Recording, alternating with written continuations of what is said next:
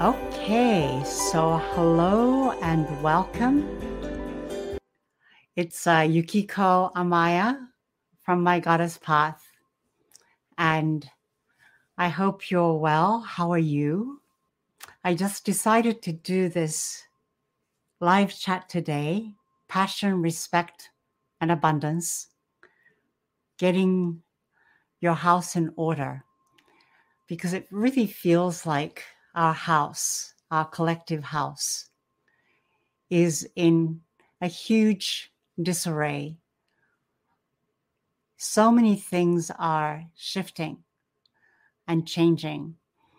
But so first of all, checking in to see how you are, and taking the time actually to just stop, to take a pause. It's so easy to get caught up in everything that's happening and feeling out of control and desperate. So just taking a moment to take a breath. And so I invite you to come into a place where you can really take a deep breath in, holding that inhale, and then as you exhale, releasing and letting go of tension that you might be carrying. And just like that, deep inhale in, holding it, and then exhaling out frustration. And I invite you to feel into your body, the earth. The more there is turbulence outside, the more it's going to be important for us to know how to ground, and very quickly, so that we can do it on the move, as it were. So I invite you to just drop your weight towards earth and really letting go of your body weight towards earth. And with each exhale, feeling your energy moving down into the earth, connecting with her, with Mother Earth, going down deeper, and really, as if you could, connecting down, down, down into the magma heart of Mother Earth. And then just simply breathing with her.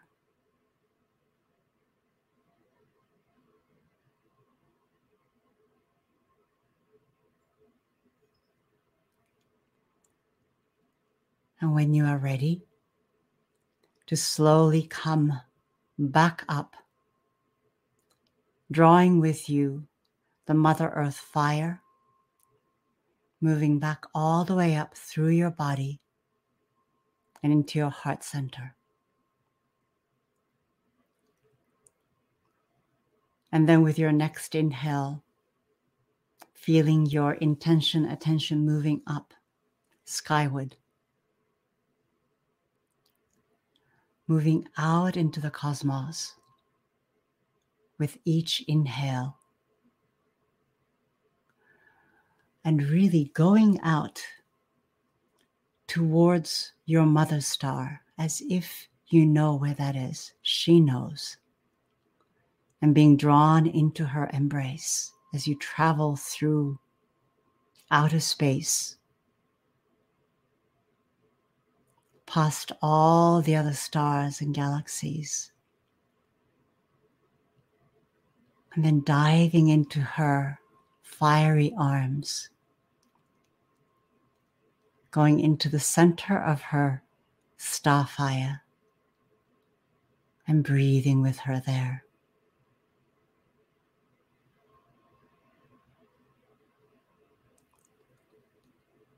Beautiful. And as you're ready, coming back in, drawing that star fire back down through outer space, through the cosmic energy, all the way back to Mother Earth, coming back in through the atmosphere, through the top of your head, and back into your body.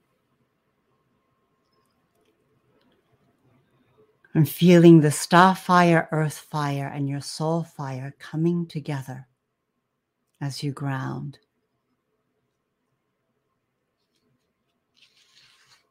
Welcome. And before I start, I also want to acknowledge the land that I am on. I'm on the traditional lands of the Manahoac people of the Monacan Confederacy, the Sioux Nation. And I really thank all the ancestors of this land for all the beauty and energy that it is giving me and that I hope I can also give back.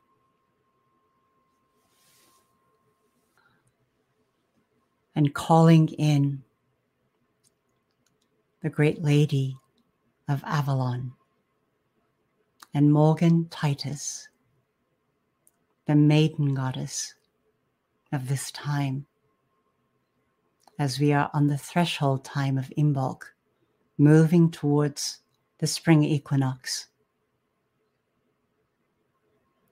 Feeling that energy of the phoenix rising from her ashes, the beautiful white swan, the powerful wolf, the energy of the serpents rising up out of the earth, the great white cow mother of nurturing,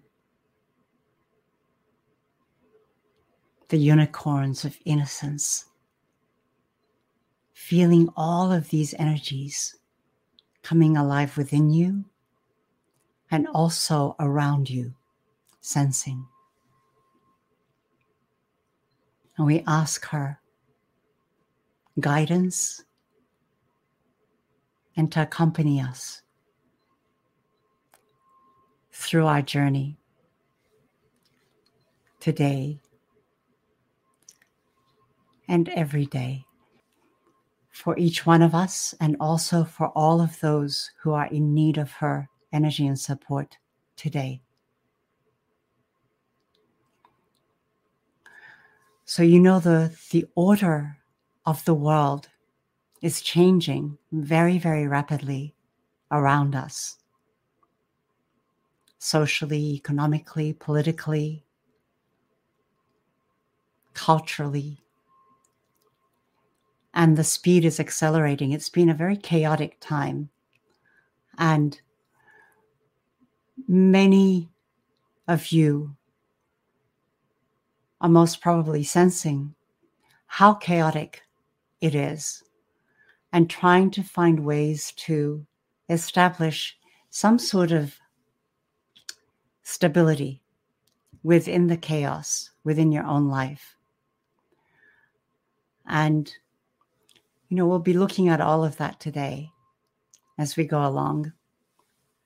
And if you're here with us, I invite you to say hello and post questions or comments anytime, okay, that they arise.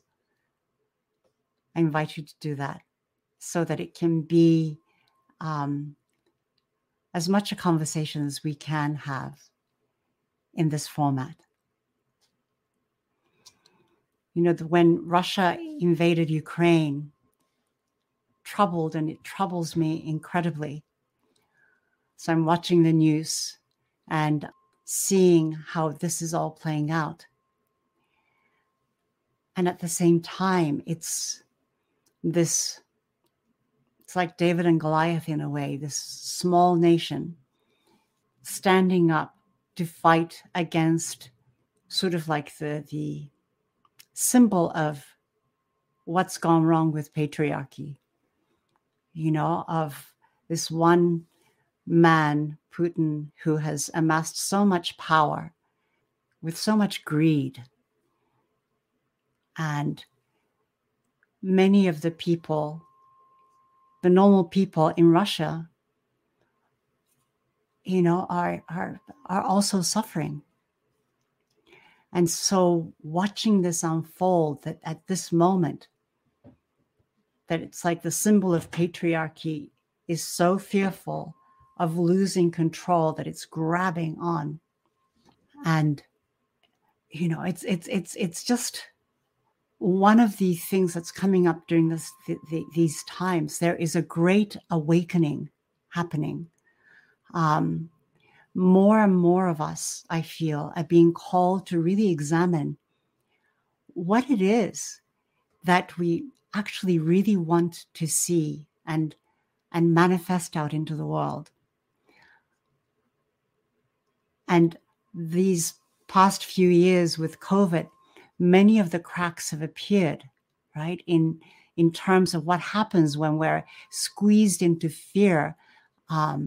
These different things started to come up, some of them activated by fear, a great deal of separation and struggle.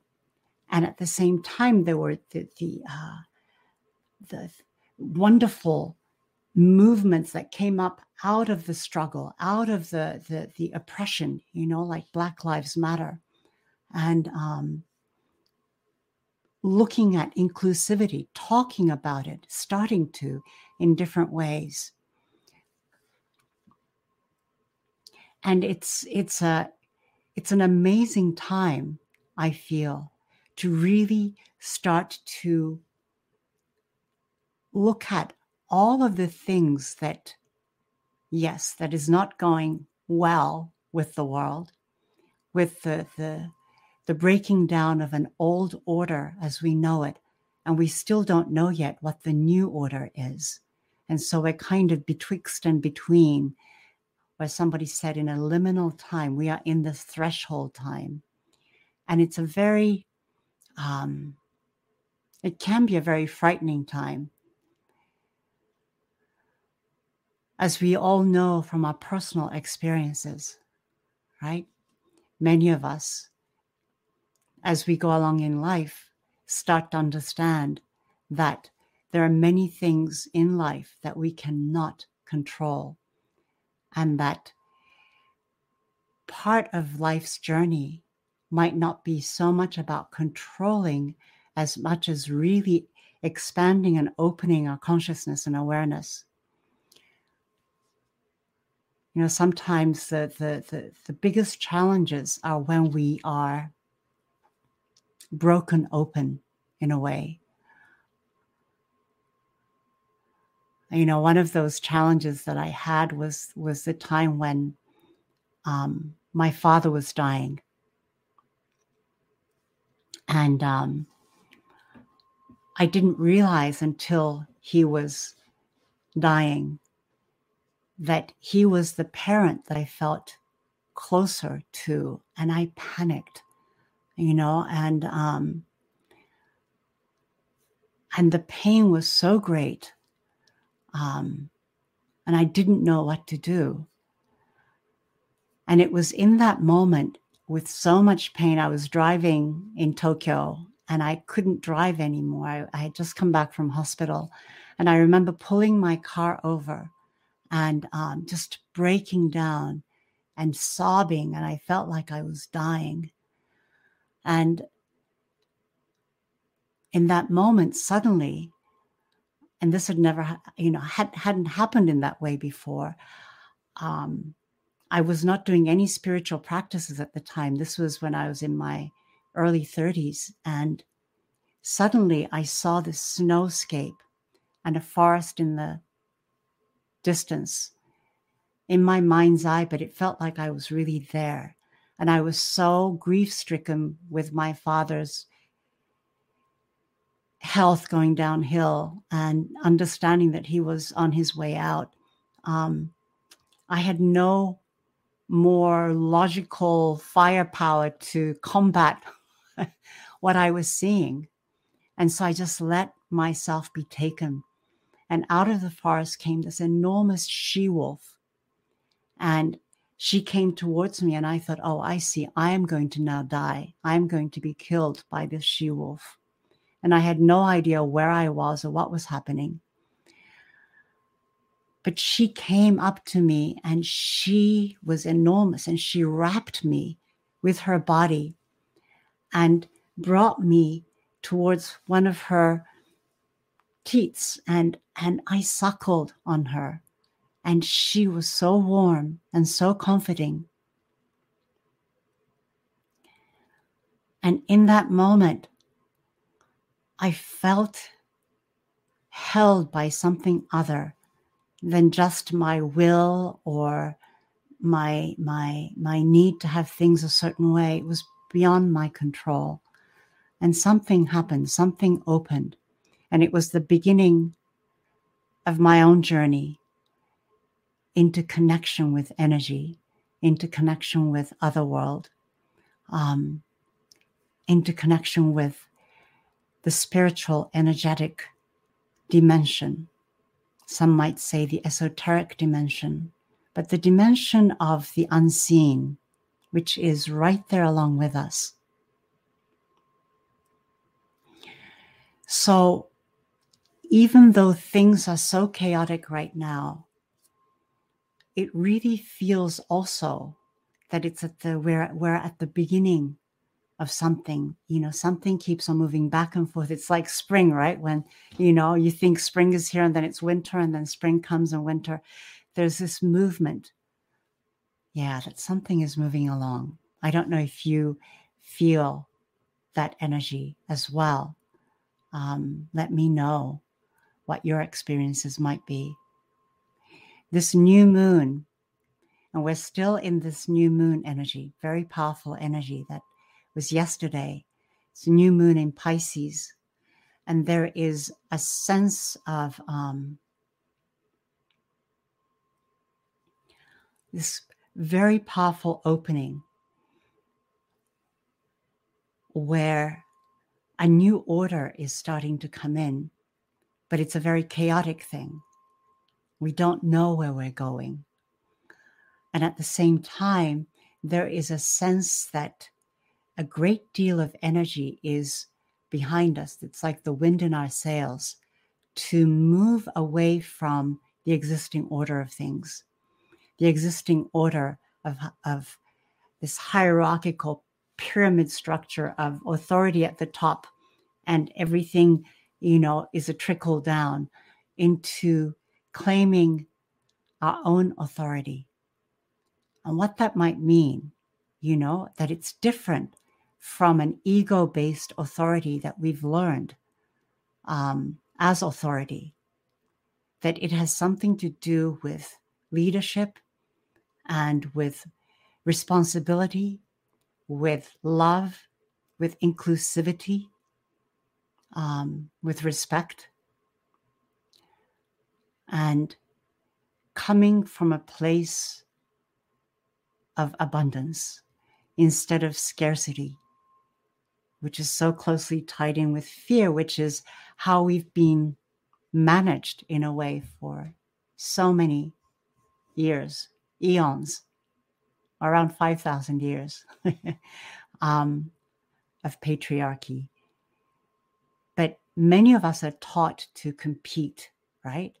You need to compete to secure yourself, your position in the society, secure yourself with the best partner, with the best job, with the best schools, so you can get to the top, meaning you don't want to be left on the bottom. And compassion is seemingly only taught as sort of like an afterthought of, yes, and if you want to be a good member, then you should feel sorry for the less well taken care of and do a charitable thing. But there is still this top-down kind of feeling, and we've all been educated into that way of thinking and feeling. And it's going to take a great deal of effort and will to break out of that. And so first of all, I feel that it's really important to be able to look at what our own internalized belief systems are. Maybe not the ones that we hold up, but something that is really deeply internalized within us because it was part of the culture, of the family, of the school, of the society that we grew up in, that it's almost invisible. And that's why when there is turbulence out in society, it's such a good way of being able to look at where we're at, how our own reactions are, what we're feeling. And instead of pointing the finger, because it's so easy, because that's what we're also encouraged to do, find the scapegoat, find the enemy, to really looking at what within me is constricting, is making the way that I contribute to the world less life affirming than what I would like it to be, right? How am I contributing in everyday life to upholding this way of seeing the other as a competitor, as an enemy, and it's just for me, no one's going to fight for me, so I have to fight for myself. There's something broken. We know that it's broken in this way of being because we look at climate, the climate crisis that we have created. We look at how the healthcare systems are not functioning. And we look at, all of these things, the poverty, everything around us. And we know that whatever system that we grew up in isn't really functioning. It's not really working. But looking at our own bias is, I feel, the first place to start. And then thinking about, what does inclusivity mean? I had to really look at that within myself when Black Lives Matter came up. Looking at myself as a non-white person who actually, lived a great deal with mostly racially white communities. I worked mostly within that environment, also with the Japanese environment. I also tended to gravitate towards power. So I would work with men. I would, and I learned how to be able to present myself in such a way so that I could be accepted as one of whatever group I was trying to belong to. To really look at that within myself and understanding where that came from, and then starting to undo that, right? It started out because I saw my parents quite young, my mother and my father, and I saw in my own way that my father seemed to have more choices than my mother, who was a housewife. And I unconsciously, in the beginning and unconsciously later on as a teenager, chose my father as the role model of who I wanted to be. I wanted to have freedom.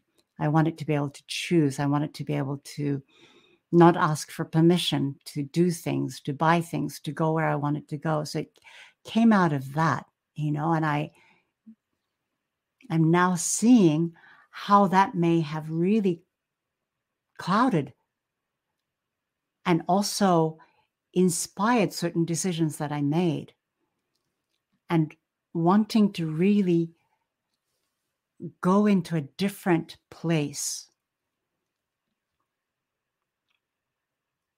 Nicholas is saying, are some countries or societies doing better? I don't really know, Nicholas. If you have an example of where you feel might be doing better,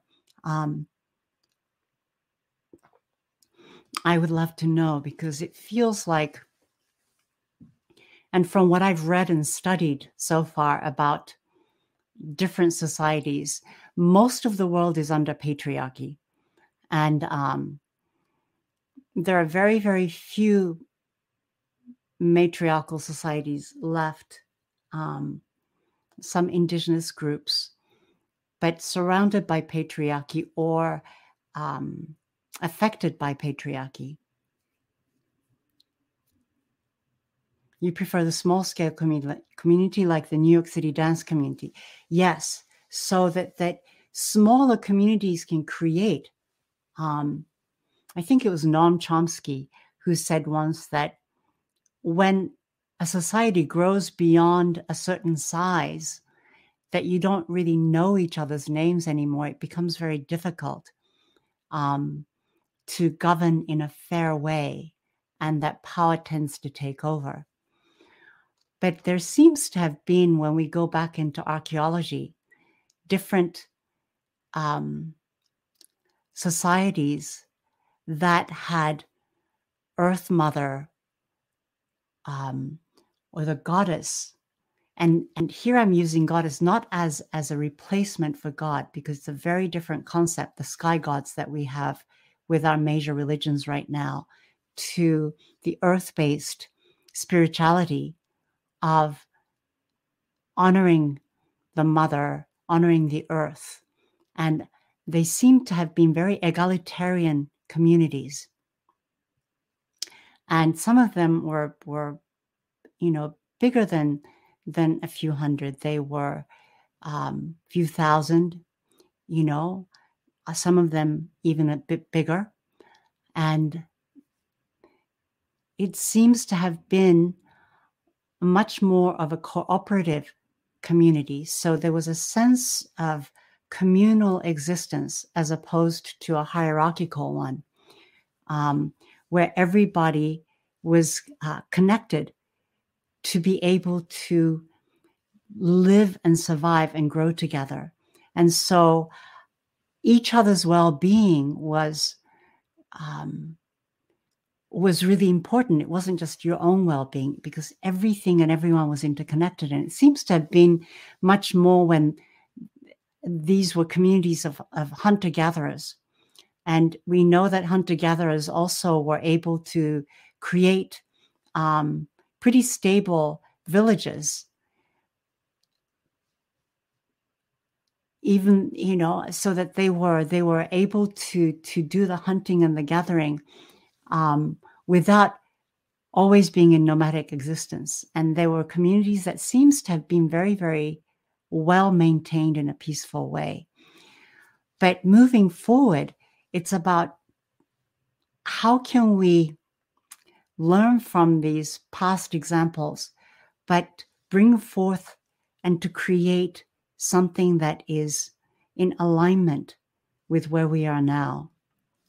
And I don't have the answer to that, but I really do feel that one of the most important things would be to come back into what I call circular consciousness. And circular consciousness, there are different, experimental communities that have tried to manage this, like through the Ojai Foundation. They try to govern everything by sitting in circle, using the council method, which was learned from the Native American communities. And it requires to have everybody be the same and to be seated in a circle so that you can understand how to govern within the community or how to be in relationship with the environment. It really requires what I call active listening. Active listening, so that the capacity to become quiet enough and not so caught up in who am I, what am I doing, how will I look, this, as one of my teachers, shamanic teachers used to say, the what about me syndrome, to be able to get out of that and to have the spaciousness to be able to listen to what's being said and to receive it. So this place of coming down from the head into the heart, coming down from the head into the intelligence of the body, And Nicholas says, I love to study utopian experimental communities, but so many fail with time. Yes. And Sherry, hi Sherry, I live in Venice, the part of LA where more homeless have gathered than anywhere else in the city. The filth, the drug addiction, the mental illness, the flaunting of laws are in my world daily. There are fires set accidentally or intentionally almost weekly. There are attacks on pedestrians. We haven't the social structures to deal with it. It's a tragic and dangerous situation. Yes, I agree. It's like the fallout when we have this way of the top down, there's a fallout at the bottom. And somehow the place of caring within the community, within the family or the community structures, are no longer functioning. And we try to look to government to, you govern, we're going to pay you taxes, so you take care of this. But somehow something in this whole structure is missing. And again, it's not like I have the answer, but I really feel that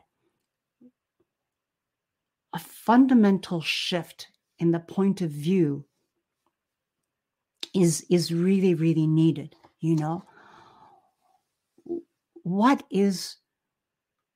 I was listening to a radio show today about the moral compass and how we have not truly understood how human morality functions. And I was really thinking about that because in Japan growing up, they had a class at school. We had a morality class. I don't know if you have those in the United States in schools. Let me know, what your experience was. But in Japan, so they would teach morality because Japan is very much of a group consciousness society. But it's a group consciousness society with a hierarchy, so it's a very tricky situation. And it can be very, very, very difficult as well to maneuver within that. It doesn't give you any breathing space as an individual. So there is, where is the respect? The respect is not fluid within the Japanese social structure. The respect is much more of a hierarchically ordained thing. And what Sherry says, it is pretty hard for individuals in the community to deal with the bipolarity when people have access to unlimited illegal drugs. Yes, there is that. But then we go back to why is that situation there? And I remember, Sherry, when I was working with the homeless way back in the early 90s and in Venice and also in downtown LA, in Skid Row, and working with people who had been admitted into the mental health care facilities. And my then husband and I were, trying to make a documentary about what was going on because it was so heartbreaking and just felt like this vicious cycle. How do we take care of mental illness? Because it's true, many of the people who are out, who are homeless for a long, prolonged period of time, usually are dealing with severe mental illness, bipolarity, schizophrenia. They are really in need of care. And how can we offer that, as a society where can we start to rearrange our own capacity as humans to look at society in a way that is able to be inclusive without, these are all questions, I mean, how do we do that? To be inclusive, to be compassionate, and at the same time, to understand how safety can be had, and for our own selves and for those of us on the receiving end of mental illness or of dire poverty, that means that people will revolt and will steal. And there is a situation of dire poverty and the separation of the haves and have-nots that are happening before our eyes. And,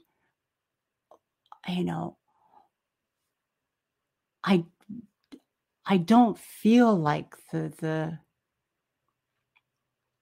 structures that we have in place or the way that we see things have the capacity or the resilience enough to shift to include all of these problems that we are facing.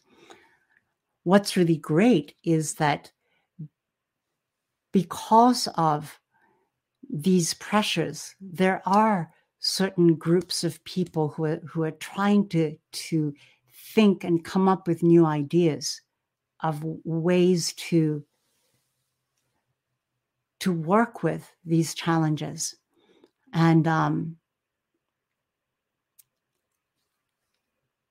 how do we support that? And because of who I am, I guess, and how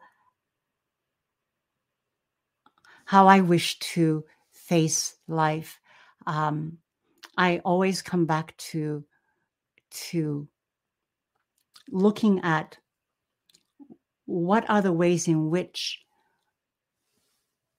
I can ground myself enough so that I can be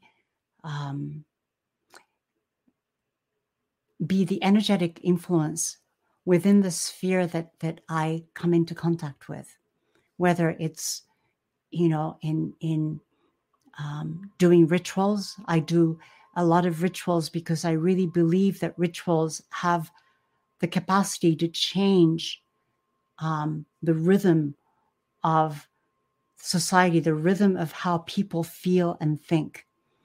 And I believe that there was a study that was done by a meditation group where they checked the number of crimes that were committed in one area. And then a bunch of people moved in there and started to meditate on a daily basis. And I forget how long it was, but I think it was, within a few months, the crime rate dropped. So there is the thing about energy, to be able to extend your energetic field, because I truly believe, from my experience, that we are not separate and alone. This was another information that was given through our education that comes from a very Cartesian way of looking at the world, and it's only one way of looking at the world. And I don't feel like it's the way that I want to be looking at the world. I don't feel, from my experience, that we're all separate and that I have to look out for myself and they have to look out for themselves. I feel that we are completely, whether we like it or not, interconnected into a web of life. We're part of a web. And so what I emit out is going to go through the web. And if there are enough people emitting a different consciousness instead of this regurgitated thing from our subconscious and unconscious that we keep on doing, because that's how we are educated, it's time to start to consciously shift that. And that's why I feel that many of us are drawn to meditation, to yogic practices, to chanting, to dancing, to walking out in nature, doing goddess practices, spiritual practices. It's because we know somewhere in our bones that it is really important to start to shift our awareness and consciousness. So Nicholas says, the Esalen Institute, Omega Institute, and the Garrison Institute all set a healthy tone, but it is difficult to build closely connected social communities with them. The USA is an individualistic ethos that they are all set in. Yeah, that's and it's the individual ethos. There's a lot of beauty in that, and at the same time, it's on its own. It becomes a dead end, especially when it's integrated into this the winner takes all mentality, right? Because I feel that part of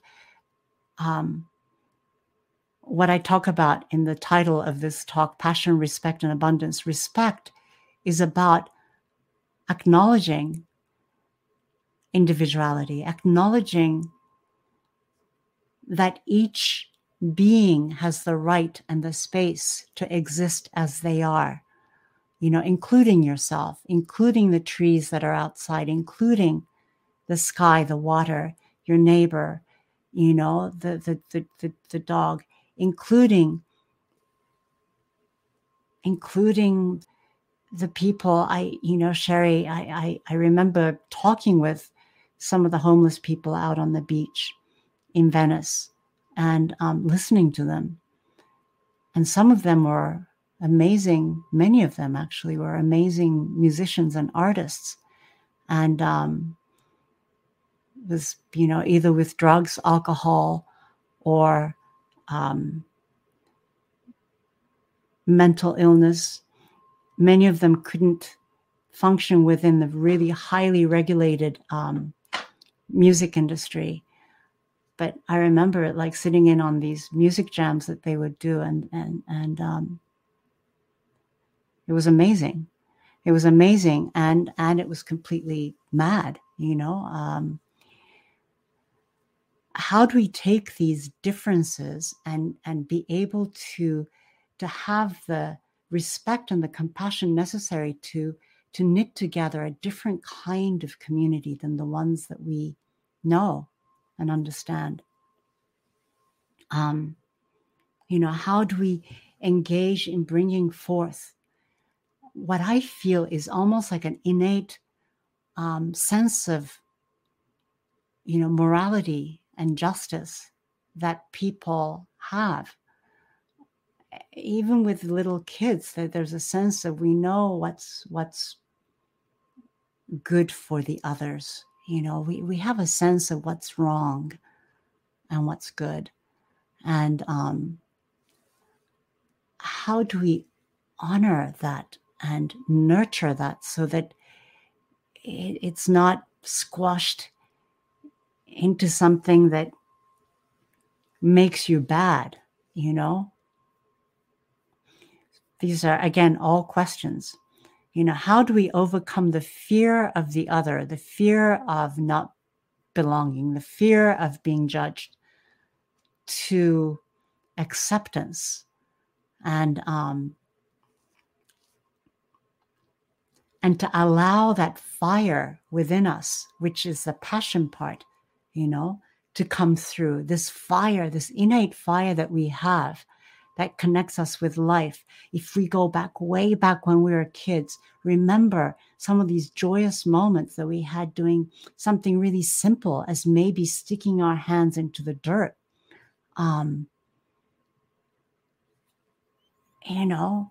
Of seeing a beautiful sunrise or an amazing butterfly. Those moments of pure wonder and awe. That's passion. That's connected with something in ourselves that that enlightens, in the true meaning of bringing about this joyous energy of life within us. To really rekindle that and to understand that every single living being, not only humans, every single living being, and I include, stones and everything in that. Every single living being has the right to that passion, to that flame, to feel that. And we can't respect that or see that if we can't respect it and see it within ourselves somehow.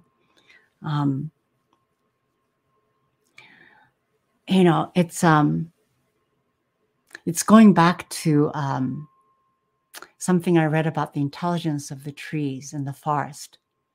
And the trees, it doesn't matter what species of trees, when they grow together, they will help each other because they understand and they share information about bugs that are coming in. And if there is bad weather coming in, they'll protect each other and nurture each other, because when they can stand close to each other, they can withstand really bad storms much better than if they're standing all by themselves.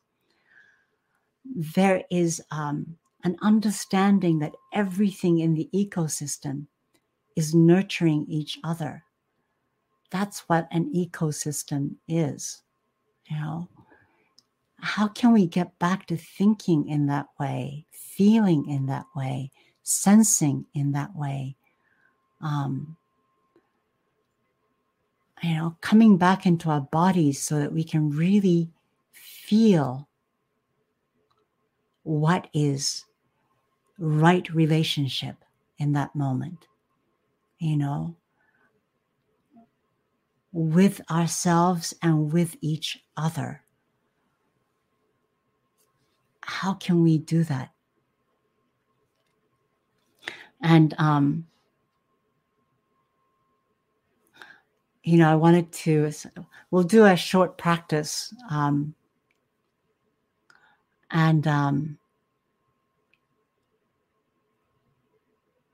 We'll do a short practice, but before that, I also wanted to let you know about a free symposium that was organized by my friend and a certified money coach, Susan Schloss, and it's going to be from next Monday, the 7th till the 11th. So it's a 5-day symposium, and there are a bunch of women from all sorts of backgrounds and experiences who will be talking.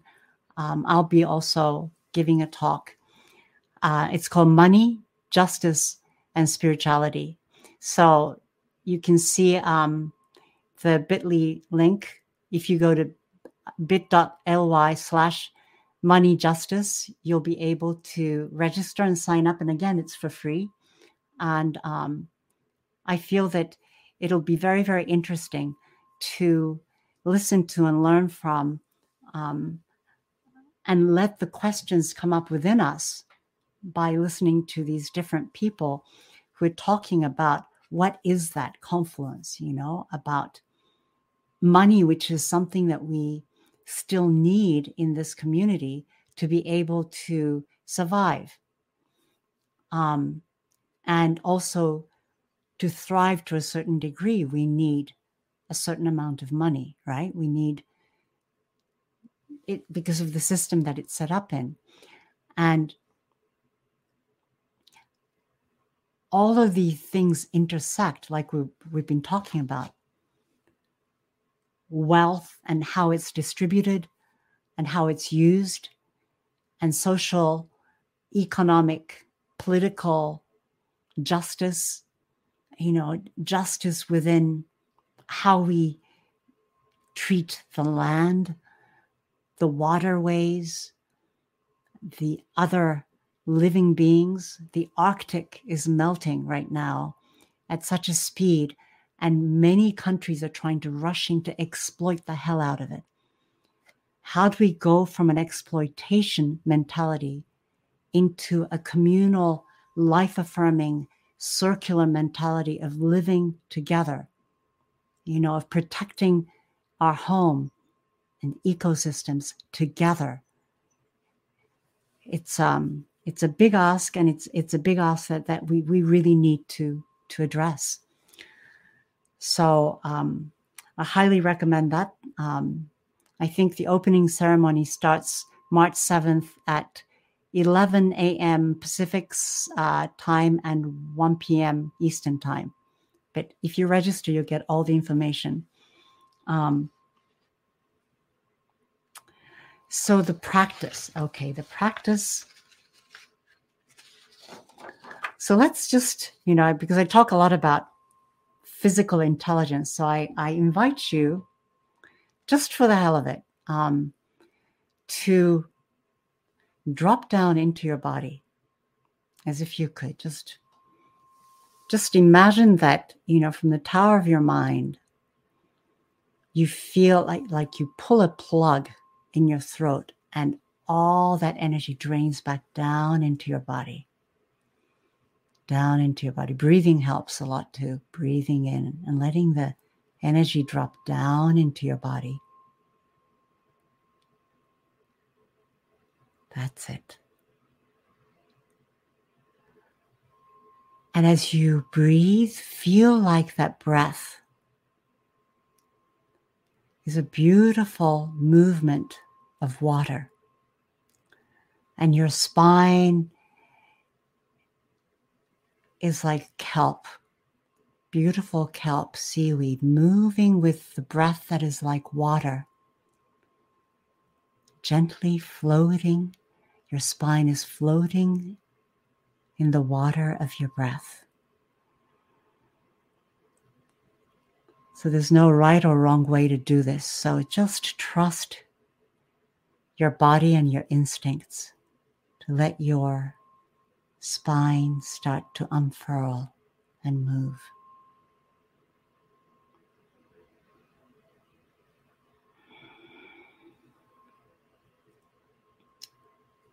That's it.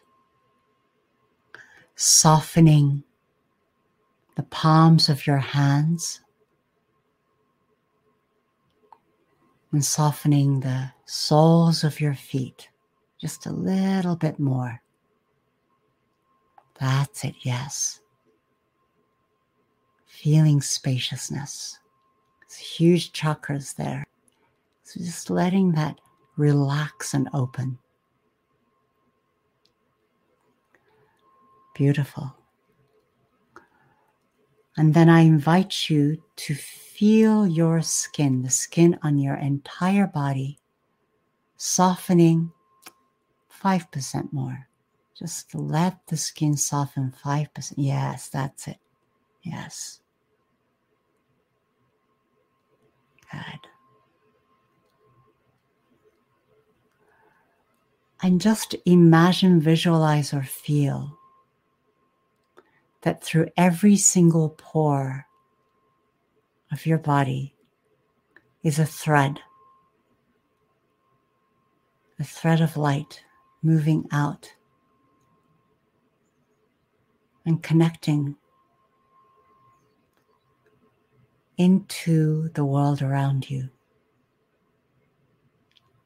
Perhaps into the chair in front of you, perhaps to the tree that you can see outside your window.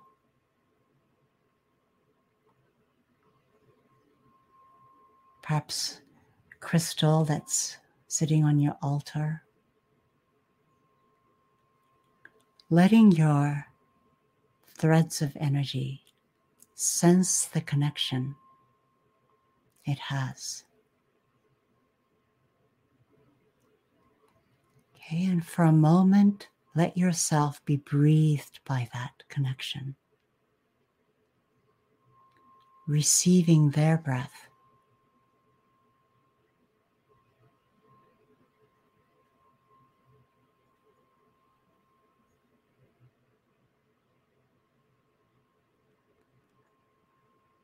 And into that net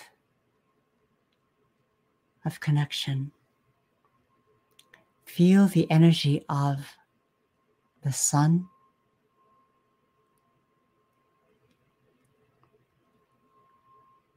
That's it, yes. The warmth of the sun moving through the fibers.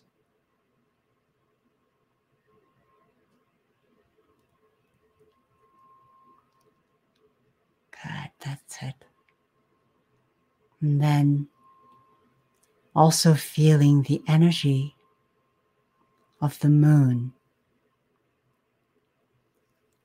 The moon is a new moon still. Okay. Which means it's sitting right alongside the sun. So feeling her energy. Okay, you don't have to understand it or know it, just open to it.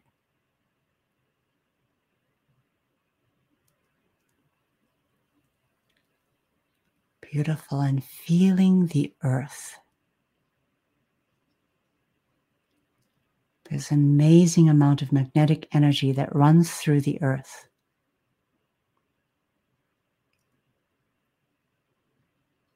And that magnetic energy moves and dances.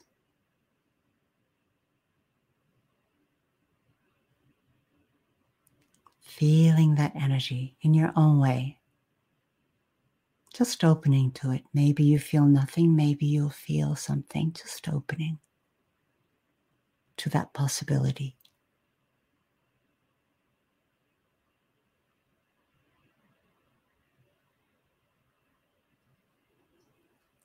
Beautiful. Good. And then receiving, just first of all, sending out blessings and gratitude through your pores. Just gratitude and blessings. Thank you. Thank you, and I bless you. Thank you.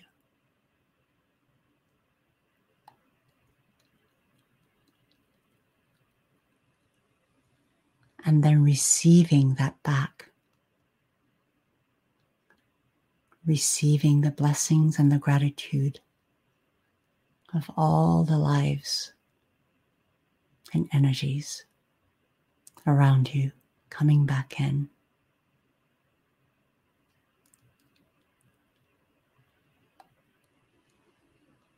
Beautiful. And then I invite you to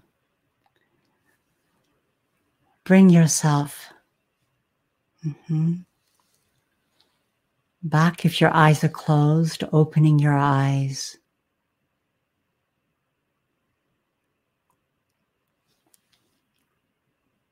Beautiful. It's so important to come back into connection with the circle of life. As one of my teachers used to say, coming back to your senses. Coming back because we try to figure out too many things with our heads, and coming back to that connection with intelligence that is way beyond our single intelligence. Nicholas says, the world of angels that is a dormant potential within our humanity. Yes, maybe it's however you might want to call it. Yes, there is a dormant potential within all life. I feel, sort of like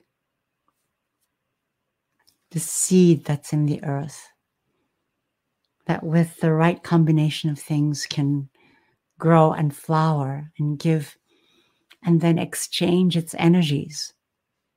The flower that opens, that enables the bees to make honey, that then creates food for the bear, and so on and so forth. There is a circular intelligence at work in this world. So thank you so much for joining in today. And for those of you who are new to the kind of stuff I do, I have a free gift offering for you. It's called the Empowered Grounding Maneuver. And it's a grounding maneuver that I use all the time to come back in so that I can open to that innate connection with the bigger intelligence of life. So if you go to the bit.ly/empowered grounding, so it's a free offering from me to you. And again, I thank you. Thank you for participating. And I encourage you to have these conversations, with yourself, with your friends, in an open-hearted way, to start to see, sometimes we're too focused on getting the answer, but perhaps to bringing the focus back to opening, to, as Nicholas says, to dormant potential, opening to possibility, opening to uncovering a connection with intelligence and knowing that we have not yet connected with. So thank you so much again. And I hope this was useful or enjoyable to you. And it was very useful and enjoyable for me. So thank you and blessings, and see you soon. Bye-bye.